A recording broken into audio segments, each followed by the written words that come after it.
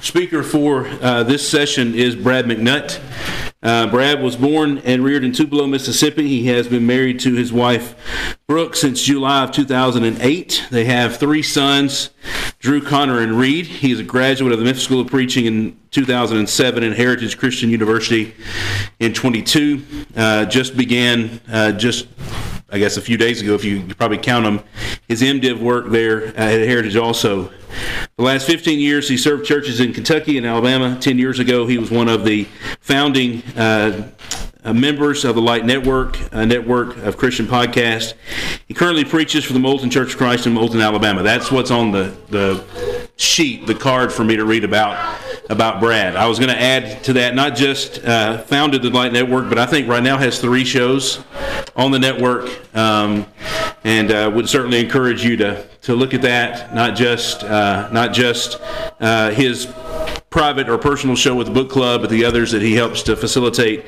Very informative and encouraging stuff. And some of you may be here because of what you've heard from Brad on the Light Network. But all the things that could be said there, I'll add personally, Brad is a dear friend of mine, and a friendship that began several years ago now, and that my life would not be the same without. And I appreciate him for a host of reasons. And probably the number one is his humble, studious nature. He loves the Word of God. He loves to study the Word of God.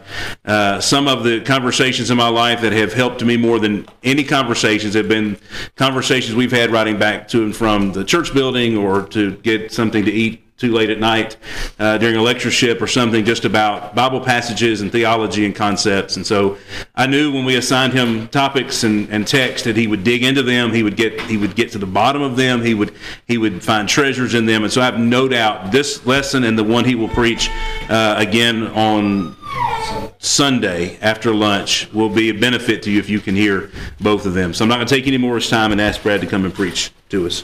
Preach the word. Well, it's kind of interesting how God works things. So I had been praying for quite some time that I needed a mentor, someone I could really depend upon. And then randomly, one month, I get this message from Wayne Jones, who I knew. His dad taught me in preaching school. And he's saying, "Hey, you ever thought about coming to Focal Point?" I said, "Yeah, actually, I almost came this year." And the rest is kind of history from there. And so I love and appreciate them more than words can describe. Our study this particular session is entitled, "Nearer, My God, to Thee," from Psalm 84. When you look at the landscape of Scripture, there is one story that particularly dominates the narrative. And that is the story of God's desire to dwell with His people. If you look at Genesis 1 and 2, we see the creation in perfection. Certain implications of chapter 3, when God comes down looking for them, would seem to imply, I'm not saying that it's a fact, I'm saying it seems to imply that there was regular communion between God and Adam and Eve. Okay? Then, of course, sin enters into the world, tears all that up. Genesis 3:22 to 24, that inter-Trinitarian conversation where they say, we've got to send man out of the garden. And we're going to separate him from the tree of life. And from that point, the rest of the Bible is God saying, I will not rest until I have my people back with me. If you think about it, when you come then and you look at the tabernacle and the temple, Exodus 40, 1 Kings chapter 8, and the presence of God comes down and He dwells in their midst once again. That was God's starting this process of bringing the people of God, of bringing His people and dwelling with His people. But you remember, it was restricted, right? Only certain people could go certain places. By the time you get to the temple area, you've got Gentiles and the court of women, and then you've got the court of Jewish men, and then you've got the holy place, and you've got the most holy place where God's presence was. And only one guy could go in there for a short time on one day. But then something fascinating happens. As John opens his gospel, he says that the Word, who is God, He became flesh and dwelt. And the word translated dwelt literally means to tabernacle. Almost as if John is telling us we should be perking up our ears and picking up on the imagery. And then the next chapter, in chapter 2, when he predicts his death, he connects himself to the temple. When he says, look, you destroy this temple, I'll rebuild it in 3 days. What is he doing? It appears to me he's connecting himself with the tabernacle in 1 and the temple in 2. Then, as the church begins and the Spirit begins to take up residence in believers, both individually, 1 Corinthians 6:19 and 20, and collectively, 1 Corinthians 3:16 and 17, God is dwelling in his people in a way. Think about going from a restricted access.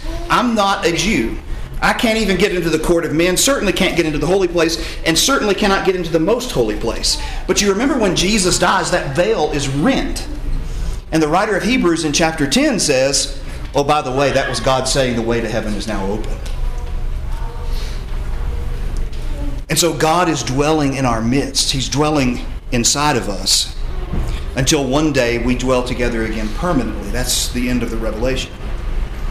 And so that's this story that kind of dominates. But when you look at the book of Psalms, and you look in the Old Testament in particular, there's this driving desire, not only for God to be with his people, but for God's people, they have a driving desire to be with him. And that pushes them and forces them in so many different ways. And what is so interesting is that the way many people present Christianity is that it's slavery and drudgery. But you wouldn't get that if you read the Bible. That's not what you would walk away with. You would find people obsessed with the notion of being in God's presence. One of my favorite texts is Psalm 27 and verse 4. One thing I have desired of the Lord, and that will I seek after, that I may dwell in the house of the Lord all the days of my life, to gaze upon the beauty of the Lord and to inquire in his temple. Amen. It's the only thing he wanted. That's what he says I'm living for. And so this psalm that we're going to look at, Psalm 84, is very similar in sentiment to Psalm 27 and verse 4. So what I want us to do before we launch into the study is read the psalm and put it in front of us, and then we'll spend the rest of our time unpacking what we find. So Psalm 84, read with me. 84, beginning in verse 1. I'm reading from the ESV in case there are any variations. The superscription reads, to the choir master according to the Gittith, a psalm of the sons of Korah. How lovely is your dwelling place, O Lord of hosts. My soul longs, yes, faints for the courts of the Lord. My heart and flesh sing for joy to the living God. Even the sparrow finds a home, and the swallow a nest for herself, where she may lay her young at your altars, O Lord of hosts, my King and my God. Blessed are those who dwell in your house, ever singing your praise. Blessed are those whose strength is in you, and in whose heart are the highways to Zion. As they go through the valley of Baca, they make it a place of springs. The early rain also covers it with pools. They go from strength to strength. Each one appears before God in Zion. O Lord God of hosts, hear my prayer. Give ear, O God of Jacob. Behold our shield, O God. Look at the face of your anointed. For a day in your courts is better than 1,000 elsewhere. I would rather be a doorkeeper in the house of my God than dwell in the tents of wickedness. For the Lord God is a sun and shield. The Lord bestows favor and honor. No good thing does he withhold from those who walk uprightly. O Lord of hosts, blessed is the one who trusts in you. So as we think about this psalm, I want us to spend some time, first of all, looking at the character of the psalm. Okay? Many times what we do is we jump into the Psalms and start reading them without considering the nature of the book itself. And you and I both know that's a recipe for disaster. And we might get certain things from them, but we're going to miss the true depths that God has intended for us if we don't look at them correctly. So let's think about that for a few minutes. First of all, I want us to think about the location of this psalm, okay, as Psalm 84. Now, for many years, a lot of people have believed that the Psalms were just this hodgepodge of, and some people call it songbooks, but actually it's very much a prayer book. That's very much what it is. Okay? And so they viewed it like a hodgepodge of songs and prayers just randomly thrown together. In their minds, something like Proverbs, although Proverbs, when you really pay attention to it, has some structure to it. So scholarship now is moving to recognizing that, you remember, there are 5 books in the Psalms. Okay? Now that comes from the seams. There's a statement made at the seams of the Psalms. Okay? And it's kind of like the 5 teaching sections of Matthew.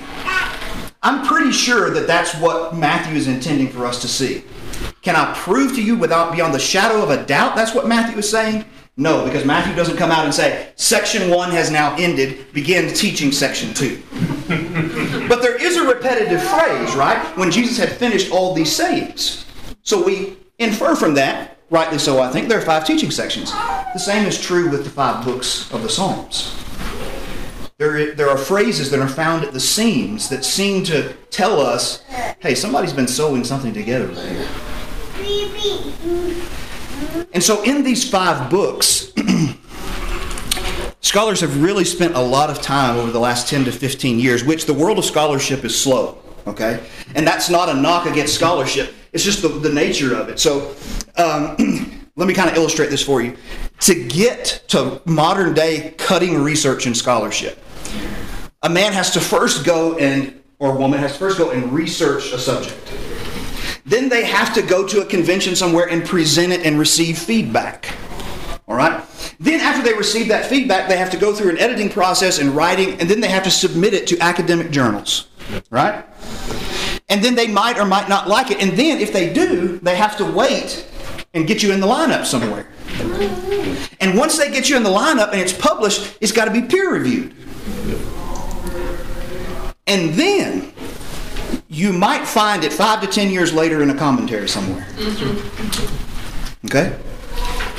So the nature of biblical research, but of all things, don't you think the Bible deserves that type of attention to it? Amen. If we're going to propose ideas about what the Bible is saying, shouldn't we scrutinize them very closely? Yes, sir. Okay. So this is where most things go. And this is referencing the work of Dr. Jim Hamilton at Southern Seminary, who's written a 2-volume commentary on the Psalms recently. And so in his analysis, Book 1 speaks of the suffering of the historical David. Now these are general. Can you always find exceptions along the way? Sure. Okay, so Book 1, the suffering of the historical David. Book 2, the reign of the historical David. Book 3, the end of the historical David's house. So when you come to the end of Psalm 80, you come to Psalm 89, there is a real struggle in the psalmist's mind of God's promise to David in 2 Samuel 7, and now something has happened that has shattered their confidence in that promise, which seems to be, when you look in the Old Testament history, the moment where that promise seemed to be shattered was when? Well, when they went into captivity. Okay, that has then led them. Have you ever noticed that Book 4, Psalm 90 begins it, and it's a prayer of Moses?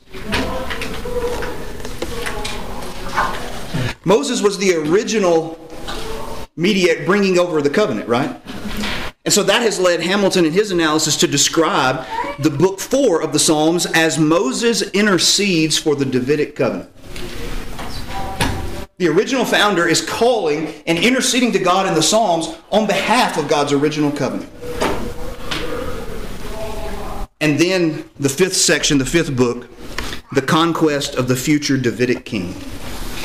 Now look, I'm not randomly giving you facts. This is going somewhere, okay?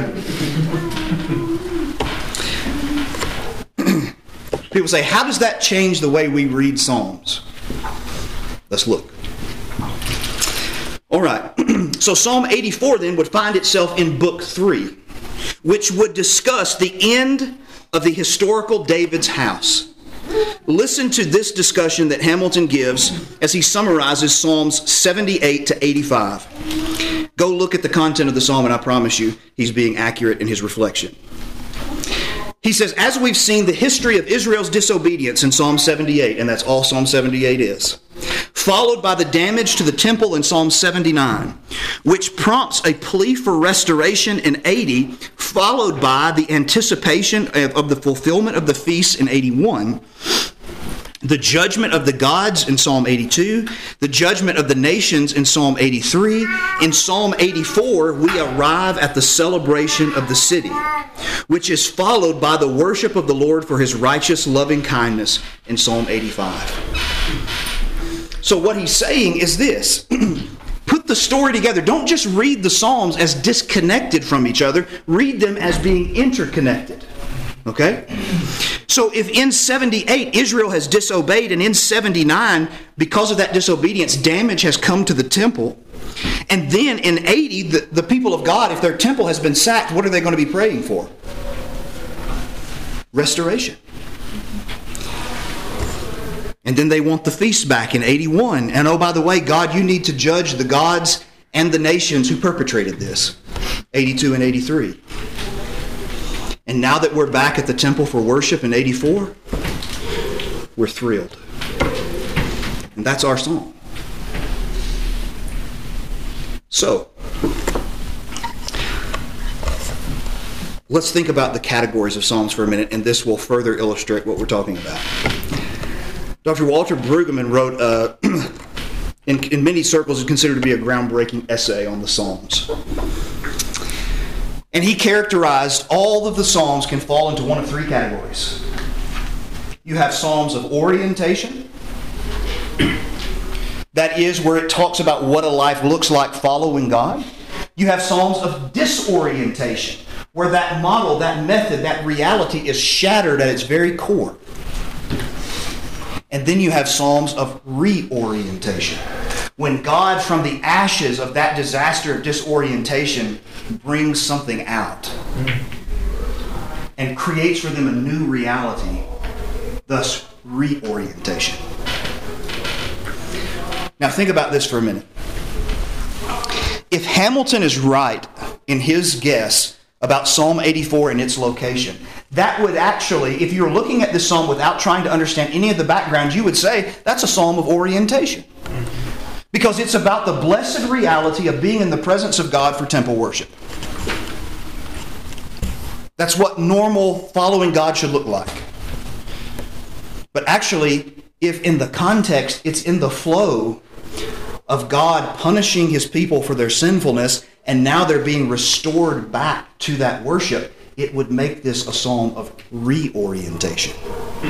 These are the words of a man who is rejoicing, not that he gets to go to the temple, and that's something I've always understood and done, but the thought of a man who has been to the temple. God has punished his nation and kept them away from the temple, and now he's allowed to go back. Now you can sense the excitement that is coming through the words of the psalmist. Further, this is characterized unofficially as a Zion psalm. Psalms 46, 48, 76, and this one, 84, are called Zion psalms because of their focus on Jerusalem. All right? This seems to be what became known as a pilgrimage psalm. So you remember, every year they're required to go to Jerusalem for their feasts. Okay? And I promise you, all this is going somewhere. This is not an information dump for the sake of an information dump. This is about... See, this is where most people make their mistakes in interpretation. They miss the depth of the meaning because they're afraid to explore the depth of the background. So pilgrimage psalms, they're supposed to go. Well, they would travel from far distances, so what would people do? Well, they would travel in that culture for safety in large caravans. By the way, the account at the end of Luke chapter 2, where Jesus is making the journey and his parents to Jerusalem as a 12-year-old boy. You remember his parents, they didn't really worry about him because he was a typical 12-year-old boy, and they said, oh, he must be where? Among the people. That's a pilgrimage caravan. It's a group of people having been to Jerusalem to worship, and they're leaving. This is one of the songs they would have sung as they're traveling because they can't turn on the radio. So they sing songs to help them with their anticipation of arriving at worship. Now, Psalm 84 just got a little more interesting, didn't it? Because now you've got a 12-year-old Jesus that was probably singing this song. Oh, and by the way, in Luke 19, when he makes his way through Jericho, on his way up to Jerusalem, you know what he's also in again as an adult? He's in a pilgrimage caravan. You know what he's singing again? A lot of things, but one of them is 84. Building and heightening the anticipation of coming to Jerusalem for worship.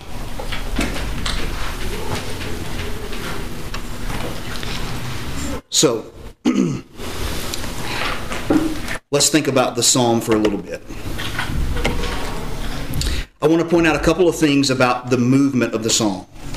So when we're studying a text, we don't get to make just arbitrary breaks and say, you know, for my purposes here, I think I'm going to make this text stop here, make this section stop here, and then I'm going to move to another section. And you don't get to create sections. The sections are there. Your job is to discover the sections. That's the intent of the author. So, there are a number of things when we look at this psalm that are structural markers to us. First of all, there is the term Selah at the end of verse 4 and at the end of verse 8. It's a much debated term. It may have something to do with a musical interlude, such as, you know, we've stopped here and we're going to have a musical interlude of an instrument or something right here, and then we'll continue on in just a moment. It could just mean it's a time to pause. No one really knows for sure. So, you see Selah there, and in those sections, if I'm looking at this song, and I get to a point and it says Selah, so a stop or a musical interlude, what does that usually tell you? Verse 1 has ended. Now we begin into verse 2, and then it goes, oh, Selah. Oh.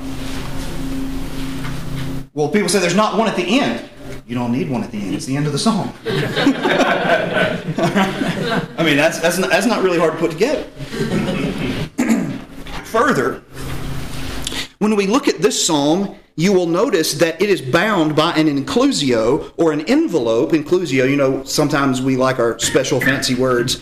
All it means is you've got a statement at the beginning and a statement at the end that are the same, and it kind of tells you, oh, I'm summing it up. You have to remember this is written many times for an oral culture. They're waiting for the cues they can hear with their ears. And so it begins with, O Lord of hosts. How lovely is your dwelling place, O Lord of hosts. And then it closes, O Lord of hosts. And so it's showing us that it's a continuous flow in thought. Furthermore, the term blessed is used 3 times in the context. In verse 4, in verse 5, and in verse 12. Those are all structural markers that need to be considered when you're studying it. This is how we're going to look at the psalm. If this is a pilgrimage song and psalm, and I think it is, I think it breaks very simply into these sections, 3 verses. So verse 1, verses 1 through 4, is about longing to be at the temple to worship. Then in verses 5 through 8, it's about them traveling to the temple to worship. And then in verses 9 through 12, it is them having arrived at the temple to worship. Okay? So let's begin looking at the words of the superscription. Superscriptions. Are they inspired or are they not? It depends on who you read. They are very, very prevalent in all of the ancient Hebrew manuscripts that we have. Okay? Make of that what you will. That's beyond my pedigree to answer for you. But they are, at the very least, they should be respected. They should not be disregarded. Okay? This superscription reads, to the choir master. You remember in Nehemiah 12, was there celebrating the rededication of the temple in verses 27 to 43, they have the choir of God helping them in that worship, and a choir master, or kind of the director, of that is they're leading them. And you have to remember, this is meant to be played to music. And so this is how it is to be sung. And so these are directions to the choir master according to the Gittith, which some people believe has reference to something to do with the city of Gath. Okay? Some people, here are the 5 different basic ideas behind this. Number 1, that it describes the melody of the song. Number 2, that it describes some type of instrument that was to be played. Number 3, that it was a ritual action, something that was involved in their movements. Number 4, that it was an instrument originating in Gath. I lied to you, there are 6. Number 5, others think it is a tune of the song, and others associate this with the wine press and harvest festivals. So a joyous occasion. All right? So that's not very clear, but it is something we need to consider. Of the sons of Korah composed a number of the psalms. Okay? For an example, one psalm very similar to this one is Psalm 42. As the deer pants for the water, so longs my soul after you. Psalm 42 and Psalm 84, if you were to just take them and lay them side by side, they are very, very similar. Okay? The sons of Korah most likely has reference to this group of guys who were involved in the keeping of the 16 minutes. You've got to be kidding me. Roughly. Yeah. Okay. So we're going to speed it up even faster. They were involved as gatekeepers. You can look at 1 Chronicles 6, 1 Chronicles 9, and you can see them being involved in gatekeepers. There's also the faint notion, and I mean faint notion, that maybe this has reference to the Korah and Korah's rebellion in Numbers 16. Think about how that changes the way you read it. I'm not saying that's true. I'm saying think about how it would change the way you read it. Why did Korah and his cohorts rebel? Moses, you've taken on too much. Now, we have a job to serve, to transport the holy vessels of the tabernacle, but we weren't content to do that. Now, do you remember what these sons of Korah write? I'd rather be a doorkeeper in the house of my God than to dwell in the tents of wickedness.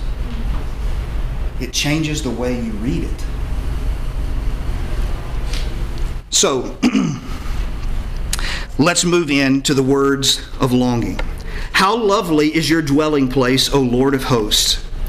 This term, phraseology, lovely, is seen especially in wisdom literature books describing the relationships of lovers. Okay? So a very strong and loving relationship that exists. How lovely are your dwelling. Your translation may read dwelling places because in Hebrew it is plural. Okay? And it could be that he's talking about the temple compound. It could be that he's using it in a more intensified type form and just kind of an explosion of energy. How lovely is your dwelling place, O Lord, covenant name for God of hosts, the one who commands armies. How lovely is your dwelling place. My soul longs. Longs. This is the same word used in Genesis 31:30 when Jacob longs to go back and be home. Yes, and it faints for the courts of the Lord.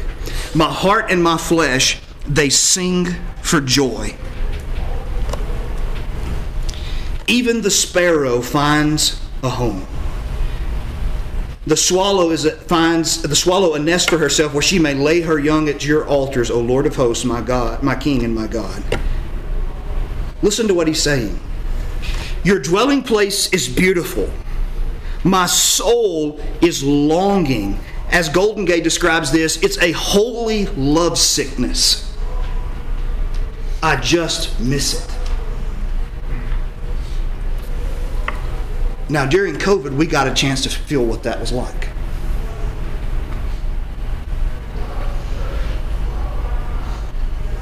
When I had to walk into a building and my office is right next to the auditorium and I pass it all the time and you're just looking at it going, wonder when we're going to get back. We didn't realize how much we depended on it and how much we needed it until we didn't have it. Now, if this is a psalm of disorientation, the psalmist is feeling the same way. I didn't realize how lovely, how beautiful I'm going to tell you something. That our building that was built in the 70s never looked so pretty as when it was filled with everybody first again after COVID. Amen. And we're not beautiful people there. All right? And so you see this sense, and then he speaks almost with a holy jealousy and says, man, can you imagine just getting, if I could just be a bird. Because the bird, they get to live in the crevices. They get to build their nests in those types of places. Your altars.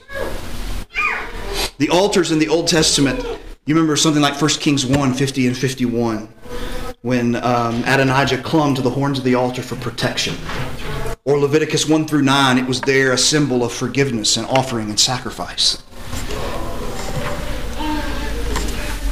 The psalmist is meditating on those things. Then he says this, blessed are those who dwell in your house, ever singing your praise. Man, how cool would it be to have that be your full-time job? That's what he's saying. You get to be there all the time. Do you see how different this is than the common notion that people have about coming to worship? The common notion that worship is a boring experience to be endured. It looks to me like a life-altering moment. Life-defining moment. So he's longing to go. So he packs his stuff and now they start traveling. Blessed are those whose strength is in you. The blessings of God rest upon the individual who find their strength in him. In whose heart are the highways to Zion? You know what these people are always thinking about? When do I get to go back to Jerusalem?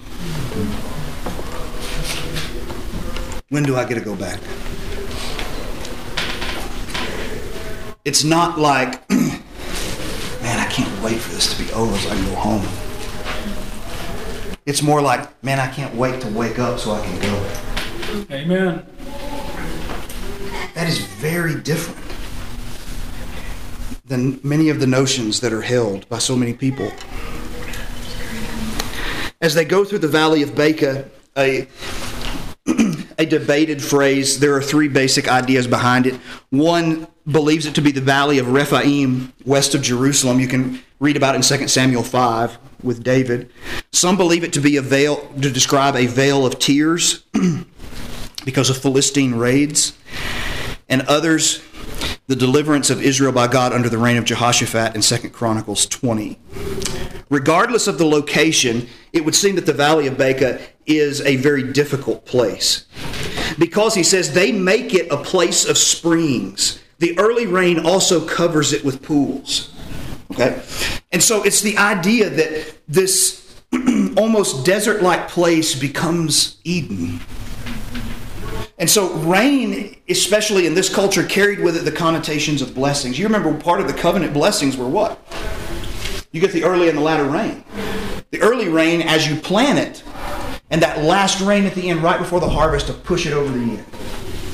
Those were part of the covenant blessings of God. And so what is he saying here? He could be saying a couple of things. One of which is, even though it may be a long, arduous journey to get to Jerusalem, you enjoy every bit of that journey because you know where the destination leads.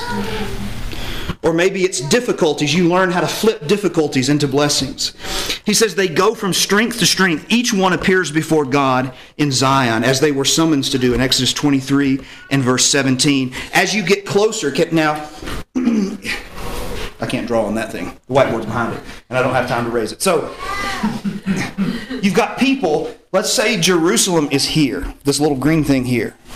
You've got caravans coming from the north. You've got caravans coming from the south. Caravans coming from east and west. And as they get closer, all these caravans are growing and they're assimilating into one another, and they're going from strength to strength. They're getting bigger and bigger. And as they get near to Jerusalem, just a massive crowd begins to overtake it and head up to the Temple Mount. It's beautiful. O Lord God of hosts, hear my prayer and give ear, O God of Jacob. Give me that which I desire. Then they have arrived. In verse 9, behold our shield, O God. Look at the face of your anointed, which most likely Psalm 89:18 has reference to the Davidic line, the king. It's almost like they've entered Jerusalem. Oh, and there's the palace of the king. Bless the king.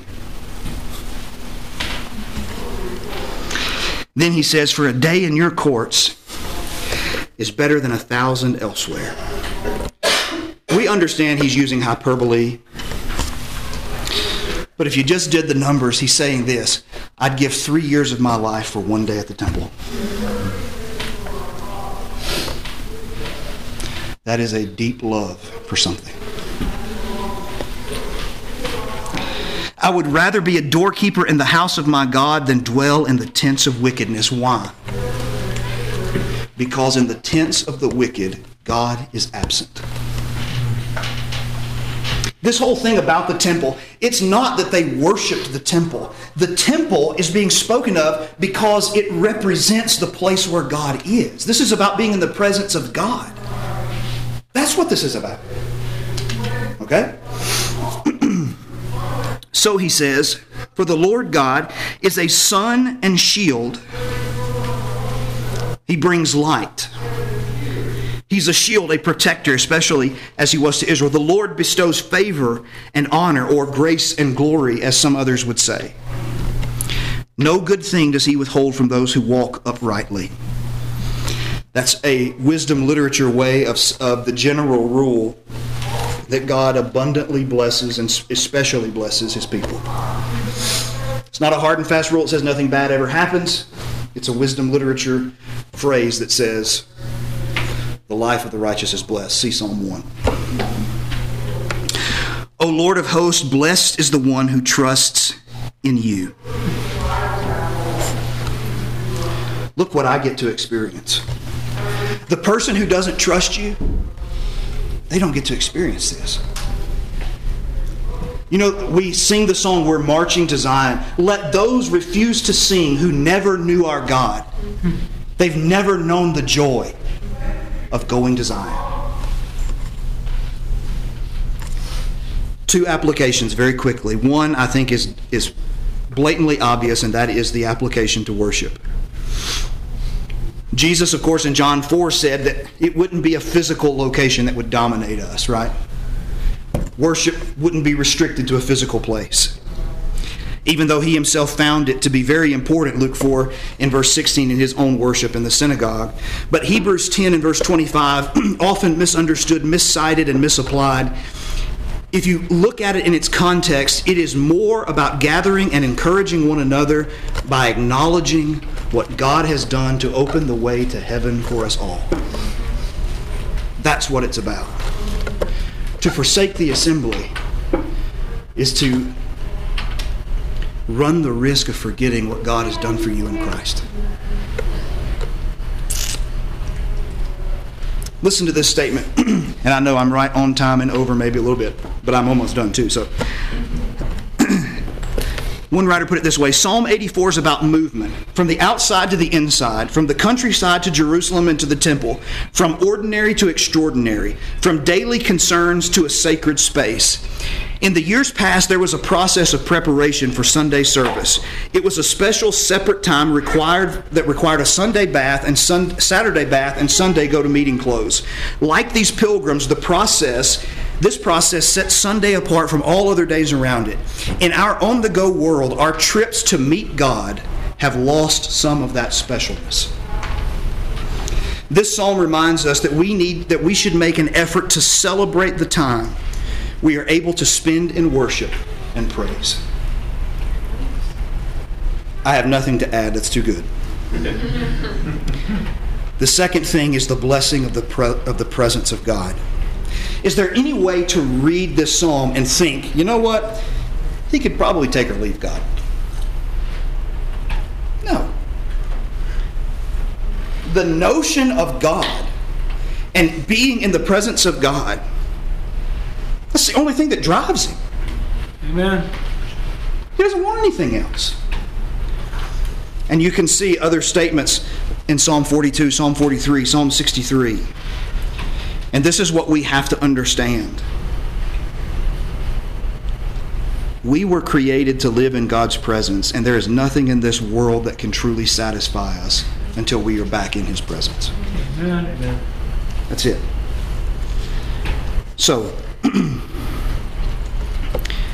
when we begin to understand what God has done for us in Christ, how He put on flesh, bore our sins, when we read Psalm 84, we don't look at it and go, man, that's kind of peculiar. We read it and go, yeah, that's normal. Who wouldn't feel that way? I want to leave you with this statement. Dr. Hamilton, once again in his book, he observed this. Psalm 84 invites us to know God the way the sons of Korah who wrote this psalm did. Listen to this description. Ravished by His goodness, satisfied in His love, freed from the chains of sinful pleasure, blessed to dwell in God's house, to know His strength for the long road, to trust Him, ever singing His praise. Doesn't that sound awesome? Amen. That's our life. Sir. That's our life. Let's live that way. Thank you for your time.